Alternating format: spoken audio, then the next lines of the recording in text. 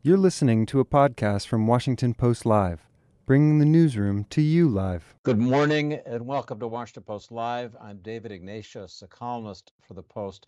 We're honored to be joined today by Ukraine's ambassador to Washington, Oksana Markarova. She'll give us an assessment of this terrible war, nearly 700 days into the conflict. Ambassador, thank you so much for joining Washington Post Live again. It's good to see you. Thank you, David. I'm honored to be here. It's always a great conversation for me, and hopefully will be great conversation for our audience, so we can share a little bit about why almost 2 years into the full-fledged phase of the war, it's still important for all of us to win. So, Ambassador, let's begin with the situation in Congress, where the assistance needed to help Ukraine continue in this war is still under debate. Senator Chris Coons, who's been a strong supporter of Ukraine, told NBC this week that if the U.S. Congress doesn't pass aid for Ukraine, they can't hang on for months without it. In other words, in his view, this could be a matter of weeks. So let's begin by talking worst case. If Congress fails to act and approve this aid, how long has Ukraine got that it can continue in this fight? Well, David, that's a very difficult question to answer, but I think it's the right question to ask as we're waiting for this support from the US and from all of our friends and allies right now, because we now have to stay the course.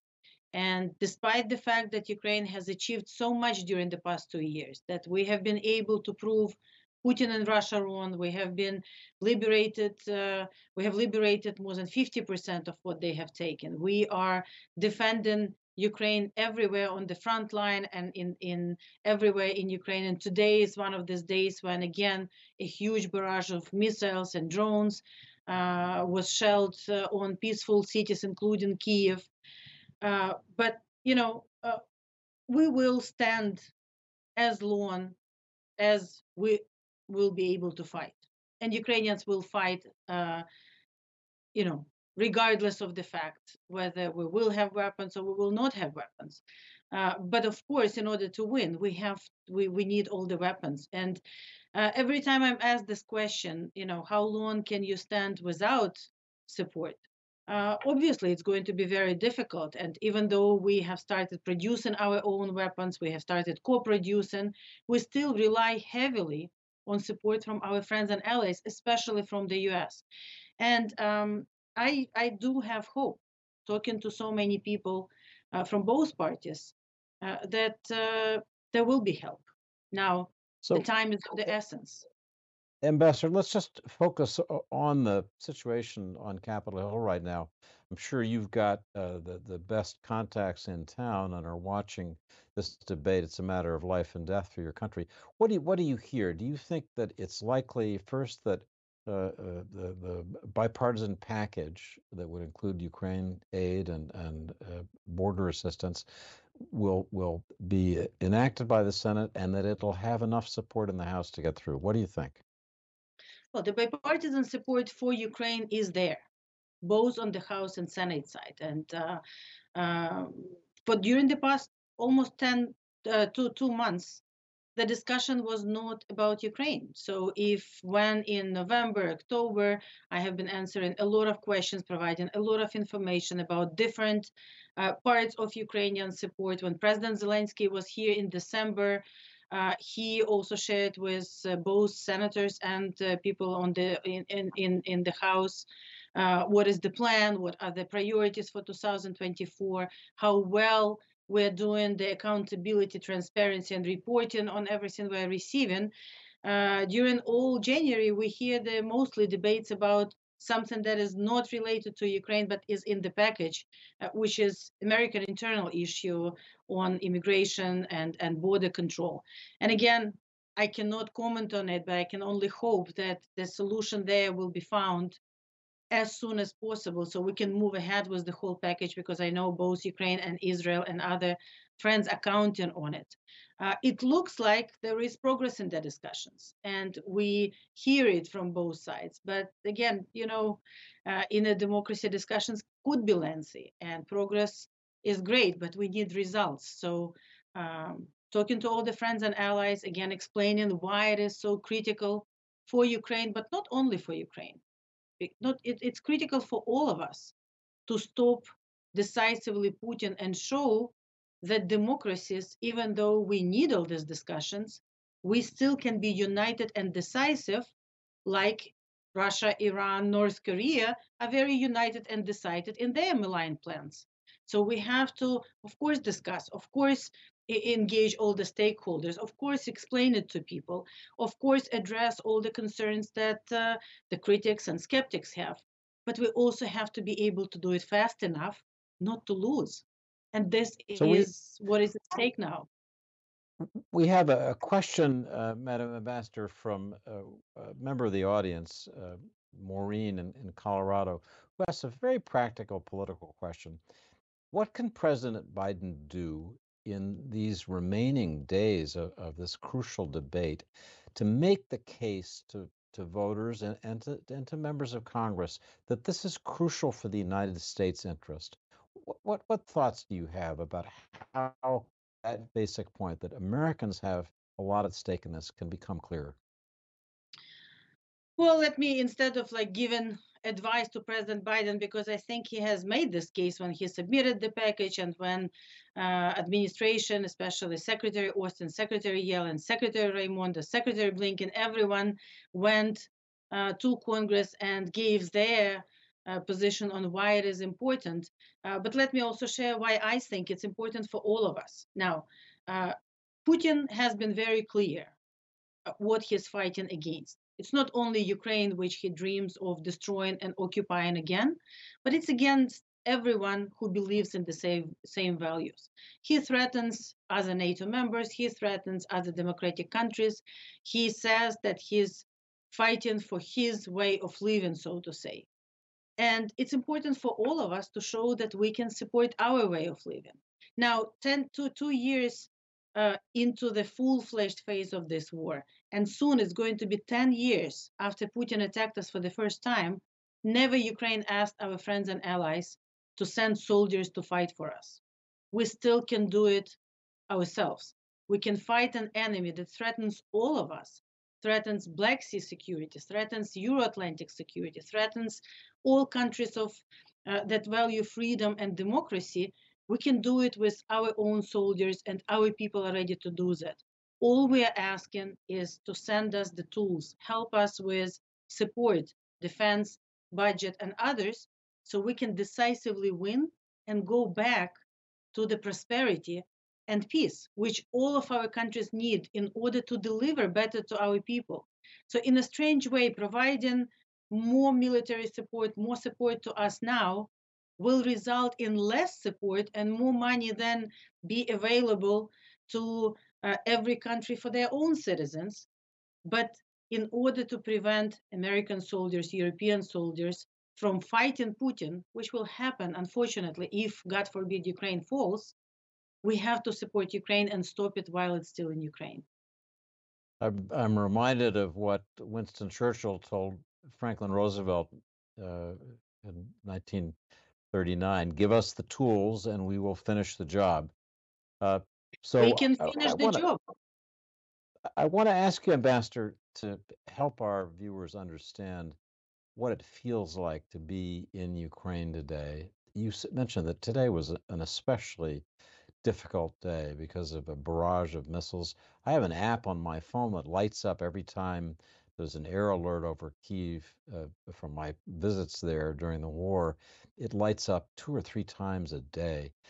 Give us a sense of what it's like for people in this cold winter, cold January, and wave after wave of rockets and drones strikes the capital. What's that like for the people of Ukraine? Well, David, I have the same app and it's very difficult, like today, one of those days when not only dozens of missiles and drones and everything that Russia can gather together was sent to Kyiv, Kharkiv, Kherson, also Pavlograd. They attacked residential areas and they have destroyed just high-rise buildings or the private houses of the people. We have more than 60 people injured as the result of this horrible night. We already have 7 that confirmed dead. It's horrible, just imagine ordinary people. This is one of the days when, unfortunately, I have to call my mom and be worried if she's not responding because, and you don't know whether it's because something happened or because she's in the basement. Everyone have to wake up their kids during the night and go to the shelter, or go. It's just unbelievable, a bit surreal. I have to share that in 21st century, in the middle of Europe, we have attacks after attacks after attacks from absolutely aggressive war criminals in Kremlin who are just sending missiles into residential areas and just killing people for no reason other than some sick person imperialistic fantasies, and of course, because of the air defense, thanks to the US and all of our friends and partners, we are destroying the majority of these missiles, but not all of them.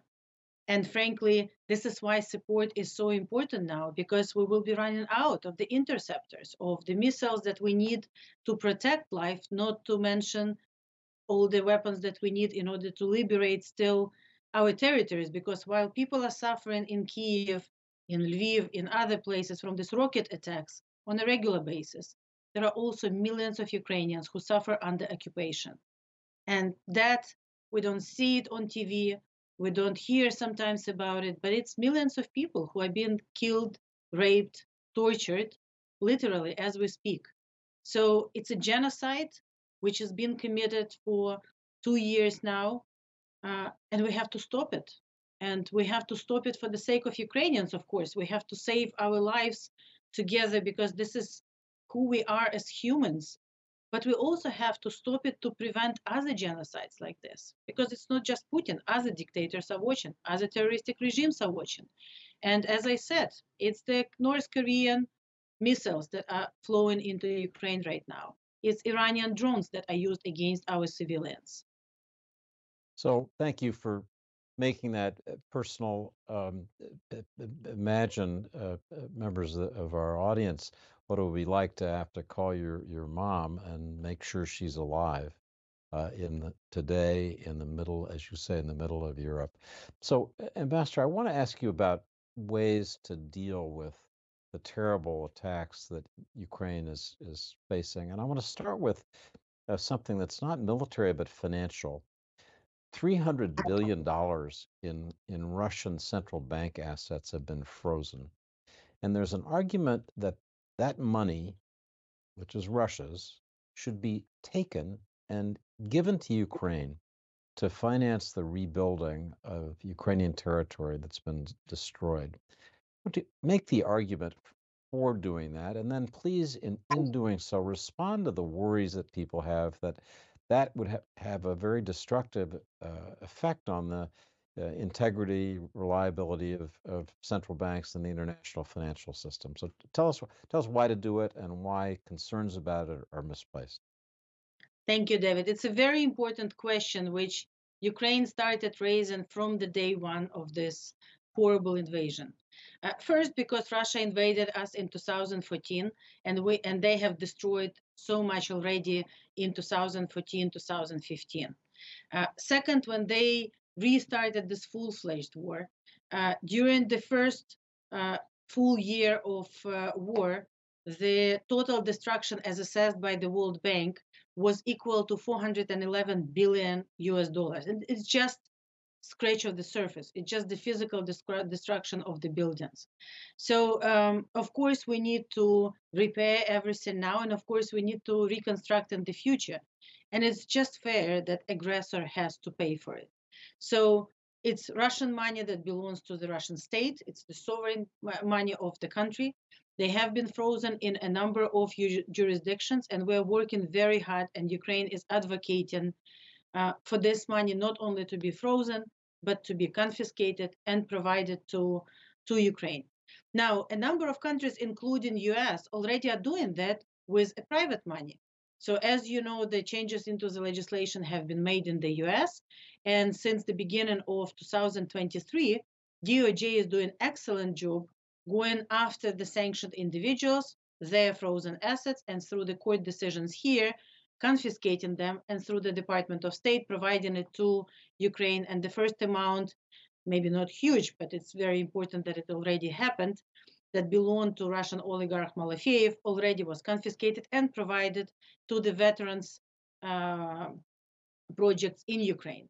Now, the same should and could be done with the sovereign funds. And as the former Minister of Finance, of course, we all used to say that the sovereign assets have the immunity and there is no way you can touch it. On the other hand, this is such an extraordinary circumstances where an aggressor deliberately attacked a sovereign country. Russia is destroying everything in Ukraine, not to mention killing the people. There is solid proof of not only their actions, but also the results of their action, destruction, the dam destruction, the flooding, everything that they have done in Ukraine. It's not only the war crimes, it's also something they have to compensate for. Now, you can wait until the end of the war and the ends and going through the court system, or we can go ahead and work on confiscating these funds now. And I'm sure it will not have any effect on the broader system, and it will not scare the normal countries, and it will not seed their distrust in any jurisdictions that are holding this money, unless, of course, these are people who intend to attack their neighbors unjustifiably and without any provocation. So this war has already, and Russians' actions have already shattered the global system which was built after the World War II. And we have to also be, I wouldn't say flexible, but very proactive in addressing these new challenges. And this is one of the areas where I think we have to move decisively. And Ukraine's position has been on these Russian assets from the day one. And we're very glad that this year we see not only the willingness, but very active discussions among G7 ministers on not whether to do it, but how to do it in the proper and legally sound way. So it's very important to do so. And I just want to also say that it's not actually a plan B, like I saw some discussions where people are saying, instead of the support to Ukraine, these assets could be used. It's a part of the plan A. We do need all the support that our friends can provide to us now in order to be able to sustain the effort, but we need to actively work on this confiscation so that we will have this money to compensate to people, to rebuild, and it will take some time. But in order to make it faster, we have to work on it already now. Thank you, Ambassador, for making the case. Some prominent economists, including former Treasury Secretary Larry Summers, have argued that this step is appropriate and urgently necessary. So, Ambassador, I want to ask you about the military situation. We've seen Ukraine, even with all its difficulties, trying to take this war home to Russia, to make an impact on Russia and Russian-occupied territory in new ways. Over the weekend, there was heavy shelling of the Russian-occupied city of Donetsk in the east of your country. At least 25 people were killed, reportedly, in that shelling. Russia issued a statement calling this a brutal terrorist attack. Given Russian attacks on your own cities and civilians, that didn't ring true to me, but I want to ask you for your response. And should we expect more attacks like the Donetsk attack in coming weeks and months? Well, on Donetsk, that question should be asked from Russians because there was a Russian provocation. Yes, Ukraine has the right to defend itself by striking into military targets, and that's what we are doing, and we will do, of course, more of it. Including where the Russia is using, this ammo dumps and everything else. But as our military swiftly said after Russian provocation in Donetsk, that we didn't shell and those people were killed by the Russian shelling. And they specifically created provocation before the Ramstein meeting today, before the UN meeting. And this is frankly coming from their playbook, how to kill innocent civilians and attack innocent civilians, rather than even when they're fighting a very unfair, unjustified, unprovoked war. But even war, they cannot fight within the rules of the engagement of the war. They simply fight with the civilians. So, this is one of the war crimes which Ukraine will be investigating as well. It's done on our territory by the Russian forces. And, Ukraine is developing drones. And this is one of the area where we have been successful. And the range of these drones is getting bigger and bigger so that we can have a reach and again destroy this ammunition depots and military targets everywhere on our territory and beyond. But Ukraine has never targeted civilian population. And even when we are liberating our cities, you can see it during these 2 years, when we liberated Kherson, when we liberated other towns and cities, our armed forces are making it in a very responsible way, even though it actually more difficult for them and cost them sometimes more of their military personnel lives, but trying to liberate cities so that we can protect our civilian population that is there. So this is the situation with that. Thank you for clarifying that. There was another striking development over the last week, and that was 2 attacks on Russian energy loading facilities near St. Petersburg, far from Ukraine, strategically very important. The Kyiv Post quoted unnamed Ukrainian security service sources as talking about how this move hampers the occupiers' ability to sustain their forces by striking at energy, the source of Russian revenue. Could you comment on that attack if you can, but more generally on Ukraine's readiness to strike targets in Russia to make this war more costly to Putin? David, I can only comment on what is confirmed by the Ukrainian military, of course, but more broadly, again, just to say the UN Charter allows us to defend ourselves by including strikes into Russia's territory on the military targets which are used against us. So as more capabilities are developed by Ukrainians, we do have now drones that can reach hundreds of kilometers. We will do everything possible in order to defend ourselves. Now, it's very easy for Russia to stop all of it because this is their war of choice. They can end it very quickly. They can just decide to stop the aggression, withdraw from our territory, and that will be the end of the war.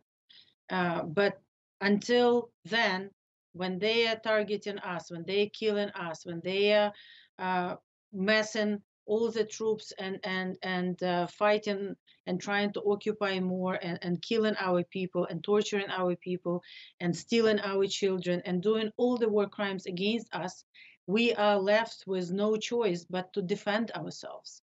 But even doing so, again, we're doing everything according with all the international rules, contrary to what Russians are doing.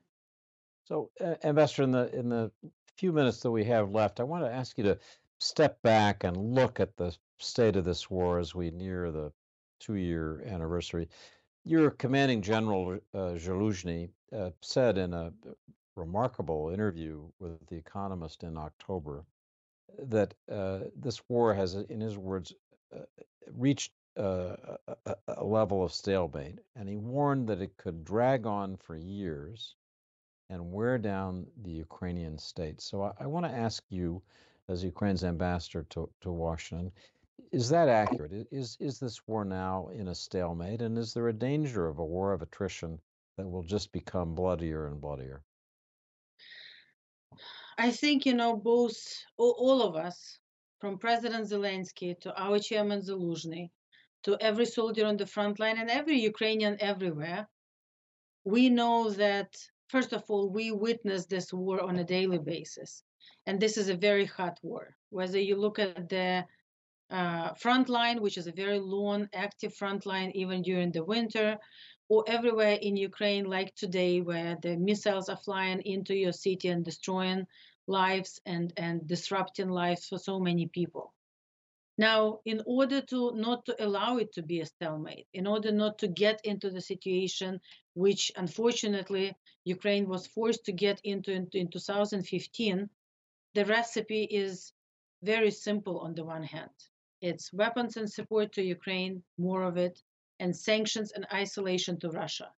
And if we move, not only stay the course, but move actively, double down in both of these directions, we can liberate our country. We have shown how we liberated 50% in 2022.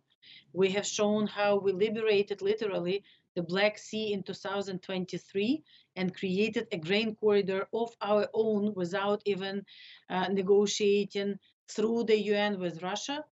We are seeing how we are ramping up our production. We have started co-production with the US, with Great Britain and others. We just have to do a little bit more and stay the course and not to allow Putin for all of us to get tired or get dissuaded or think that it's too hard. And actually, it's a very winnable war, and it's winnable soon. We have a saying, and you probably have the same, that it's the darkest right before the dawn. So it's difficult. It's cold. People are losing a lot. But every time I call home to ask how are they're usually asking whether I'm okay. They're very upbeat, and they all say, "Don't worry, we can handle it. We'll stay the course. We have to win. Just make sure we have more weapons and support."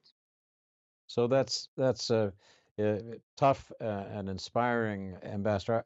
I take it from what you said that the talk that you hear in Washington, even from people who are friends, great friends of Ukraine, that maybe Ukraine should think about a kind of South Korea solution where it has strong defensible lines and can protect the territory it holds, and that territory can become part of Europe and NATO. I take it that you're not ready for that kind of solution. You would argue that it's not don't think about South Korea, think about liberating all of it. I don't think I will tell you a secret, but most importantly, the aggressor is not ready for that kind of solution. There is no such option on the table, even to start with. The intent of Putin and Russia did not change. They want to occupy all Ukraine or destroy all Ukraine. And until we deny them this possibility, they will not be able to even discuss anything. The only plausible peace plan is President Zelensky's peace formula. And it's based on the UN decisions that already have been supported in some instances by more than 154 countries. So if we want to get to peace, to just and lasting peace, we just have to double down on the battlefield and sanctions. And hopefully that, together with active work on the peace formula, which, as you know, in Davos was attended by more than 80 countries now, will all converge in one place where we could pair the battles wins with sanctions that will finally stop the production in Russia, stop their income that they're turning into the missiles with the diplomatic efforts and solutions, and we can get to peace. And nobody wants peace more than Ukrainians. But it has to be just and lasting peace. Ambassador, I have a last question before we leave, and it's one that's just a special outrage in this war. Numbers that I've seen suggest that 20,000 Ukrainian children have been separated from their families and taken to Russia, and that of those 20,000, only 380 or so have been reunited with their families. I think every parent can imagine what a nightmare that is. What is Ukraine doing to try to get these children back and together with their families again? We're doing everything we can, and we're asking everyone to help us. The situation is even worse than that. 20,000 is the registered cases. It's the children we have identified, and we know that Russians have stolen them and trying to put for speedy adoptions, relocating them to far parts of Russia, changing their last name so that they will never be able to return even. But unless we liberate all Ukraine, we will not even know how many. It could be hundreds of thousands, because we don't know the fate of so many, unfortunately, of our Ukrainians, whether they are on the occupied territories, they are killed, they are abducted into Russia. And of course, the biggest problem is with children. It's even difficult to understand how human beings, even as evil as Russians, can do something like this. How can you take orphans or children or separate children from their parents and then just simply put them into, in other families, or put them into what they call the re-education camps? This is horrible. That's why the first crime for which Putin already is indicted and there is arrest warrant for him and for his so-called ombudsman is exactly this, the kidnapping of Ukrainian children. So we have the initiative which is called Bring Kids Back UA. We are gathering all the people, and I'm so glad US is an active participant of that. This is the area where, again, we have to proactively develop policies, because something like this have not done by evil people since literally Nazi were doing this during the World War II. So we have to locate them, we have to identify them, we have to get all of them back. And of course, the chances of doing so are going to be much higher when we win. That's why, the fate of our children is so much related with our ability to defend ourselves and win in this war. Our children, also civilians, and our prisoners of war, which still are held in Russia in horrible conditions, contrary to how we are treating their prisoners. Ambassador, thank you for a moving conversation about this terrible war as it approaches year two.